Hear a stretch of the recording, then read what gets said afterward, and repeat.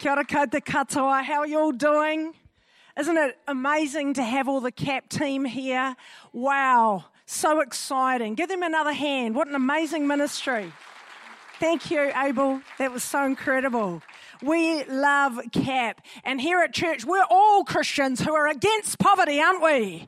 I think we should have some placards and walk around downtown saying, 1, 2, 3, 4, we don't want you to be poor. Oh, no. Hallelujah. We want to see the blessing of God on people. Yes. Did you know it's only 12 days until spring?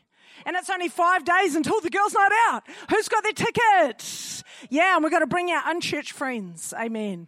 This morning we're into it already. It's called, It's Time to Ditch the Excuses.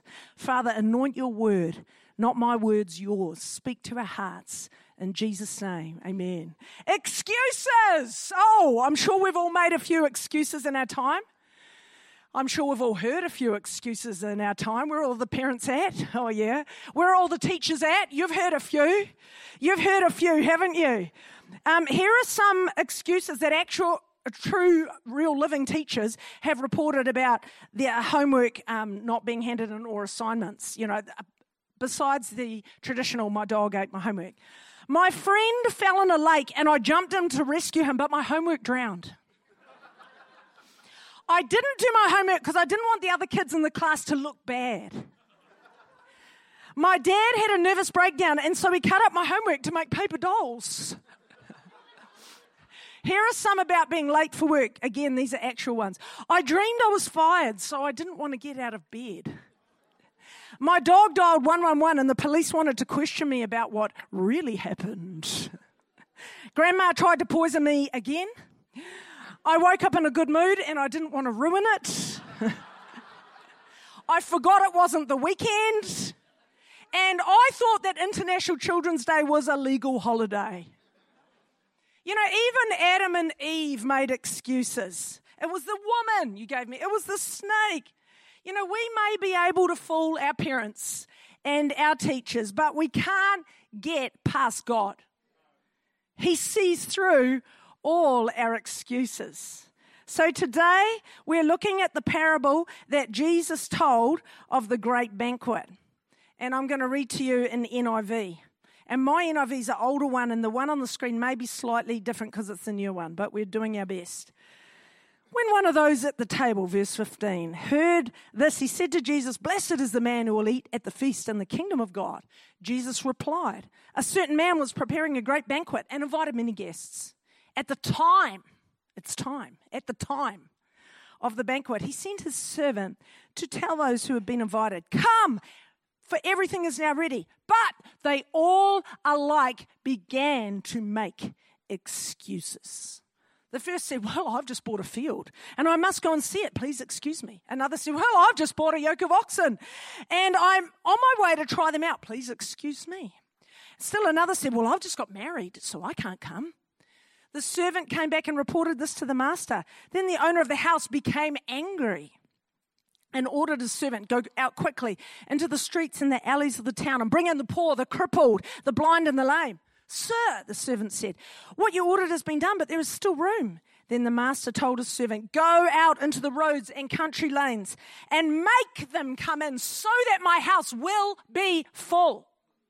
And I tell you, not one of those who were invited will get a taste of my banquet.'" So Jesus told many stories and parables. They're basically a word picture. And he's speaking here to Pharisees who he is dining with. You know, the Christian life is like a feast.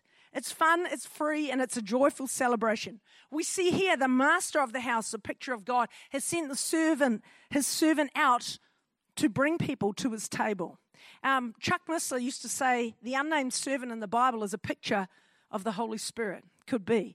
So perhaps this is the scenario. God is speaking to his people who are invited through the Holy Spirit, calling them to come now to his table, to his great banquet. Now, in Bible times, they would send out invitations weeks earlier and people would RSVP, yes or no. Then, although they didn't do this, then when the meat was butchered, the feast was ready and prepared, they would follow up to all of those who had responded yes to the invitation with a call, now. It's now. Come now, it's ready. I have a place for you assigned at my table. Your name is there, right there by your plate and your chair. So all those who were invited who had already RSVP'd, yes, they were coming, they had a call go out to them. The master was expecting them. Now remember, these are people who have already said yes to the Lord. They're all believers, yet now it seems they are too busy to come. They are too distracted by other things. So they begin making excuses. Well, I've bought some property. I've got to go and see it. Well, I've bought some oxen. I'll try them out. I've got to go. I got married. We need to spend quality time together watching Netflix on the couch. I'm sorry. I just send my apologies. I can't come. I cannot. Cannot or will not. Their excuses were property, possessions, and people. And I think our excuses haven't changed a whole lot in the last 2,000 years. Now, these things that were excuses that they were involved with are not bad things. Well, there's nothing illegal going on here, nothing immoral at all. These things are actually blessings from God. Many of us here today have had these blessings in our lives, and thank God for them. Many of us here today own land, like a house, a section. Many of us don't have oxen, but we have a car or a bike. Many of us here are married. Jesus is not against these things. Jesus wants to give us these things, but we must never allow these things to distract us and rob us of our assigned place at God's table. Because these people here put their own schedules, their own priorities ahead of God's. They gave more time and allegiance and attention to these things than they did to the Lord. Let's look at these three excuses, shall we? Number one, first excuse, verse 18, is property. Well, I own property now. I've bought a house. I bought a field. Now, a field, that could be business. It could be a farm or an orchard. This could be our work as well as our house or our business. And they were caught up with their own section, their own garden, their own home, or their lifestyle block, life sentence block, their business, their job, their career. And we can be today too. In 2023, the average weekly working hours have greatly increased from a generation ago. So it can be easy to say, well, I can't pray, Lord, I'm too tired from work. I just need to de-stress scroll through some Insta, Facebook. I can't read my Bible, Lord. No, sorry, my brain is just too fried from work. I just need to veg in front of Netflix. I can't come to church. It's my only day off. I need to sleep in. Let's look at excuse number 2. Verse 19, possessions. Oxen, this is transport and hobbies. Trying out our latest new purchase. Again, not many of us have oxen, but we do often have that new thing, that new car, that new motorbike, the latest new gaming craze, that new album on Spotify, the new golf clubs, the new surfboard, the newest clothing purchase from Bayfair. We can get distracted with our possessions. And lastly, number 3, third excuse, verse 20, people. I've got married. Relationships, marriage. These things can be distracting. They can be all-consuming. Like this guy here had finally found a woman and got married. We can be like that too. I've got a man now. It's raining men. Hallelujah. It's raining men. Amen. Ellen and I used to hear this scenario when we were leading youth. We heard this lame excuse so many times. We can't lead in youth anymore. We can't do our youth connect group because we've got married. Well, what do you mean? Has your anointing and your calling from God and your heart to disciple young people suddenly evaporated because you've got married? And then they would trot out some obscure scripture from Deuteronomy that says you shouldn't go to war in the first year of marriage, which was their justification, or should I say excuse, for stopping serving at youth and church. And it just sounds like a strategy from the devil to me.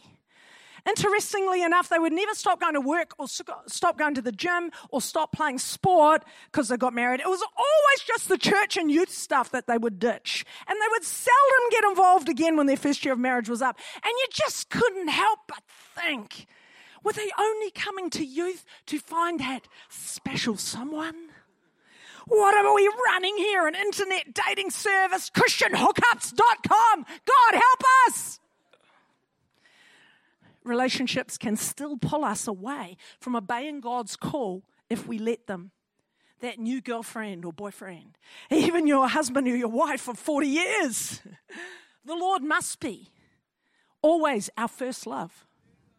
Let's not allow anyone else to take his place, not even kids. Oh, let's not forget kids. So many parents use their kids as an excuse to not serve God. Well, I can't come, I've got kids. Well, so is the rest of the world. Believers have had kids for thousands of years, and it hasn't stopped them from serving God. These people in this parable would not lay down their plans for God's. They put their own stuff first, and they missed out on their assigned place. And someone else took their place because they were preoccupied with things. And these things were actual blessings. But there's a warning here for us. Never allow the blessings and the good things that God has given us take precedence over God himself. I feel an urgency in my spirit about this word today. I feel like there's an anointing on this parable for us to learn from today. God's times have been ordained since eternity. He will not put his banquet, his purposes on hold to wait for us to be finished, our pet project or our business venture. His plans and his times and his purposes will prevail. They will not be deferred to fit in around our excuses. They will go ahead whether we are ready or not. So we'd better get with his program. We'd better get on board with what he is doing now, or we will miss the opportunity that we have been born for. We have been born for such a time as this. The number one Christian excuse is, I'll serve the Lord when I'm older. I'll serve the Lord later on. But when he calls, we need to answer. And he is calling now. Says it is time. It was time, and he put the call out. And when he says come now, we need to drop everything and come now. I believe he is calling us now as a people. He is extending the same invitation to us all here today, right now. I feel that prophetically. The time is now. Verse 17, at the time. And he put the call out, and he's putting it out today, right now, to you and me. It's an invitation to sit at the Lord's table and dine with him and eat with him, to partake of what he is serving up, to participate in his purposes and plans, to be a part of what he is doing on the earth in the last days. And may we not ever respond to his invitation with, no thanks, I've got better things to do, as these ones here did. If we ignore so great an invitation, it will be to our peril. We may not get another shot at it. Someone else who is not even on the guest list may now get in there ahead of us, instead of us, and take our place. We must never ignore or despise the voice of the Lord calling to us. It is a huge privilege and honor to be assigned a place at his table. And his food will satisfy like no other. Let us not allow ourselves ever to become so distracted by property, by possessions, or people that we ignore the call of the most important one of all. And the devil is a crafty mongrel. And he has studied human nature for thousands of years. And he knows how to distract us from God. We need to guard our hearts and let ourselves never be caught up in the world. James 4, verse 4, friendship with the world makes you an enemy of God. If we're so full of the world, we'll lose our appetite and hunger for God. This world may look good, it may taste good for a moment, but it never satisfies. But the Lord's table will feed us with joy and life for all eternity. Now, let's look at who's Jesus talking to here. Pharisees. These guys were believers. They were highly spiritual. They were church-going. And they looked like they were doing all the right things outwardly. Yet they were not making the Lord a priority. And Jesus is telling us here that we can't just presume on our spiritual pedigree and think that's enough. We have an assigned place, but we need to respond when he calls and step into that place and occupy that place. Not ignore him and do our own thing. And even if we're like a fifth generational Pentecostal and been going to church 9 months since before we were born, and we are just, I've got my seat, man. I've got my place. There's my pew. That is not enough. We still need to respond to his call today, because our relationship with God must be now. It must be today. It can never just be a historical thing. It must be alive and living. So we're responding to his voice daily. And we see the response of the Master, of the Lord here. When they ignored his call and made excuses, he got angry. And we can't fob God off with an excuse. Who are we trying to fool here? He sees straight through it. He knows our hearts. It is time to ditch the excuses. Tell the person next to you, it is time to ditch the excuses. Amen. Billy Sunday once said, an excuse is the skin of a reason stuffed with a lie. There are many who have lost their assigned place all because they've made dumb excuses. There are many who have missed out on their destiny all because they have made dumb excuses. There are many who have gone to hell instead of heaven, all because they have made dumb excuses. None of our excuses wash with God. No excuse is ever adequate to give to God as a reason for ignoring him. We insult God when we ignore his call and don't respond to his voice. Nothing is as important as answering his call and taking our assigned place. And whatever the lame excuse may be, if we give one, we're still saying no to him and to his invitation.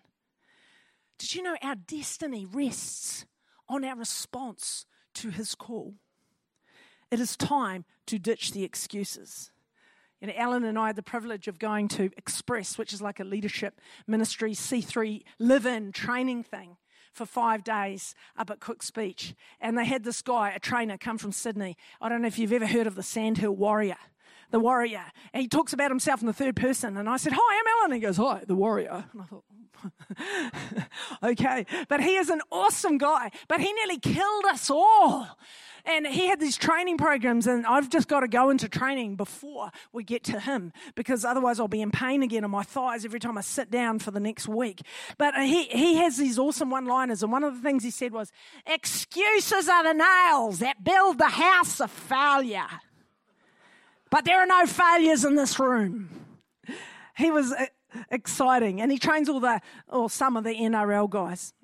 A person who fails to respond to God's invitation is actually rejecting God. If we won't come when he calls and take our assigned place, someone else will. We have to realize, even if we're too busy to respond to the call of the Master, it's not going to stop God's table, God's house, God's kingdom from being filled.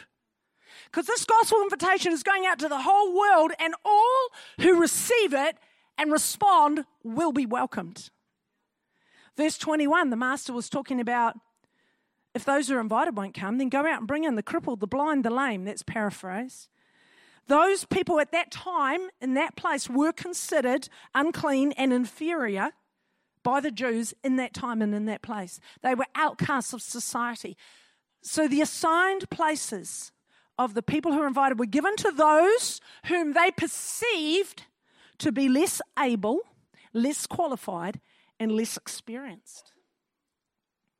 If we will not respond to the call of the Master to take our assigned place at his table, we will see others going in before us.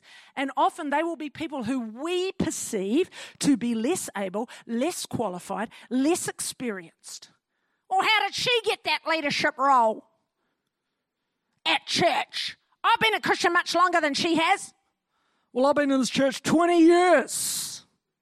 How come that new guy gets picked for that role and I don't? I've been to Bible college. I know much more than that young hotshot. He doesn't even shave yet and they've made him a leader. And we can think, hey, that's my assigned place. How come you're sitting in my place and I'm not? Because they listened to God's voice. Because they came when he called. Because they obeyed the Master. Because they didn't make excuses. Let's close our eyes. I've got a question for each of us, including myself. Am I answering God's call today to take my place at his table? Am I hearing his call but ignoring it because I am too busy doing my own thing? Am I making excuses for not taking my place? You can open your eyes. The band are going to help me out now and come and join me. You know, especially since COVID's happened, I see individualism creeping in to the church, not only in society, but this individualistic mindset. But remember, we are part of something bigger than ourselves. As Pastor Alex Lee reminded us, the team we're in is far more important than the team we lead. And we are all in team church. We're in the ecclesia, the church, the called out ones, the redeemed, the bride of Christ. And we have to make decisions on the we, not on the I. We move as one body. We're Jesus' body. And if Jesus' body is doing something, we're all doing it together. You know, when Pastor James used to call working bees, we would all be at the working bee. It didn't come into it. Well, do I like working bees? Irrelevant. Do I have a free Saturday morning? Do I want to be at the working bee? Irrelevant. The church is doing the working bee. I am in the church. The church is all of us, so I'm at the working bee. We also had church concerts. And we all came to the church concert. Do I want to go to the church concert? Do I like concerts? That didn't even come into it. We, the church, are doing this, so we, the church, are there. You are in the concert whether you want to be or not. We've got to think we. We've got to start moving together as a body. We have got to move as one because we are the church. And sometimes people have their own preferences and we put our own preferences ahead of what the Lord is trying to do with his one body.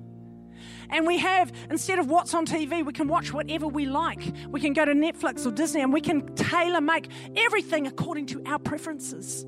But guess what? The kingdom doesn't work like that. Now we have some things coming up and the Lord is trying to get us as one to come. If you're a young person, you need to be at youth camp. Oh, it's too noisy. Doesn't matter about your preference. If you are alive and you're in C3 City Church, you need to be at Increase. Oh, but I don't like crowds. Well, you won't like heaven much either, will you? If you're a woman, you need to be at Girls' Night Out and bring your unchurched friend. But I don't like women's events. If I had $1 for every time I've heard that, I'd be able to pay off the mortgage of the church. When people say, I don't like women's events, I always think, why would you not want to be with your own kind? It's something wrong if you don't want to be with your own kind. What is it God is calling us to do? We've got to do it as one. And you know, it's like the Lord is trying to call his body, but his body sometimes is not moving in sync. And his body is uncoordinated, and he's calling his body to do something, and it's just kind of going like this. And the angels are like, Lord, what the heck is wrong with your bride, with your body? She's so unco. Is she having a seizure? What the heck? And we're trying to move like this athlete, like Usain Bolt, but we're all uncoordinated because some of us are doing our own thing. We've got to ditch the I, it's we. We trumps I every time. You know, in this parable, not only did others get in to take the place of those who did a no-show, the Lord also shut the door. The excuse makers could not change their minds and come back in. It was too late. These excuse makers were actually successful in the eyes of society. They had businesses, they were married, they had oxen and fields, but they were failures in the eyes of the Lord. They assumed their places were reserved and safe. They assumed that they didn't have to do anything else. We can be like that too. Well, I've got my ticket to heaven. I've been up the front. I've prayed the sinner's prayer. I've got my free Bible. I've ticked all the spiritual boxes. I'm sorted. I don't have to do anything. Wrong. We need to do something. We need to come when he calls. We need to be walking with him, hearing and obeying his voice, in prayer daily, in the word daily, in the house weekly, feeding on the word. His priorities need to be highest in our lives. We have to make doing his will more important than doing our own will, our own thing. All these invited guests had already said yes to the master. They said the right words, but they didn't come when they're called. Words are easy to say. Oh, I'm born again. I'm a see-through Pentecostal tongue-talking baptized believer washed in the blood. Hallelujah. It's our actions that count. It's not the words we say that secure our place at the table. It's actually turning up when He calls. We vote with our feet when we come when He calls. Many who are last will be first, Matthew 19:30. Many who are first will be last. Many who are last will be first. Jesus said this phrase 4 times in the gospel. It's not how many of us start the race and say yes. It's how many who keep running the race and respond to His call and take our place. And like verse 23 says, go out and make them come in so that my house will be full. Lastly, I'll finish with this. God wants His house full. He will have His house full. He is very concerned that every place at His table be filled. He has a strong vision of His house being full with people. Some of us would have preferred it if He had said, well, it's not all about numbers. We've just got the remnant, the faithful few. No, He didn't say that. He said, I want my house full. That's His plan. That's His will. That's His vision. And it's a big vision because He's got a big table and a big house and a big kingdom. There's room for many more. And we've got to go out and bring them in. We've got to see His house full. Amen? Let's not be excuse makers. Let's ditch the excuses. Let's be gospel carriers who not only respond to God, but also who bring others along with us. We've got to go out, other versions say, go out, compel them to come in, constrain them, urge them, insist that they come in. In other words, let's do whatever it takes to bring others in. We've got to seize every opportunity. Let's stand to our feet, shall we?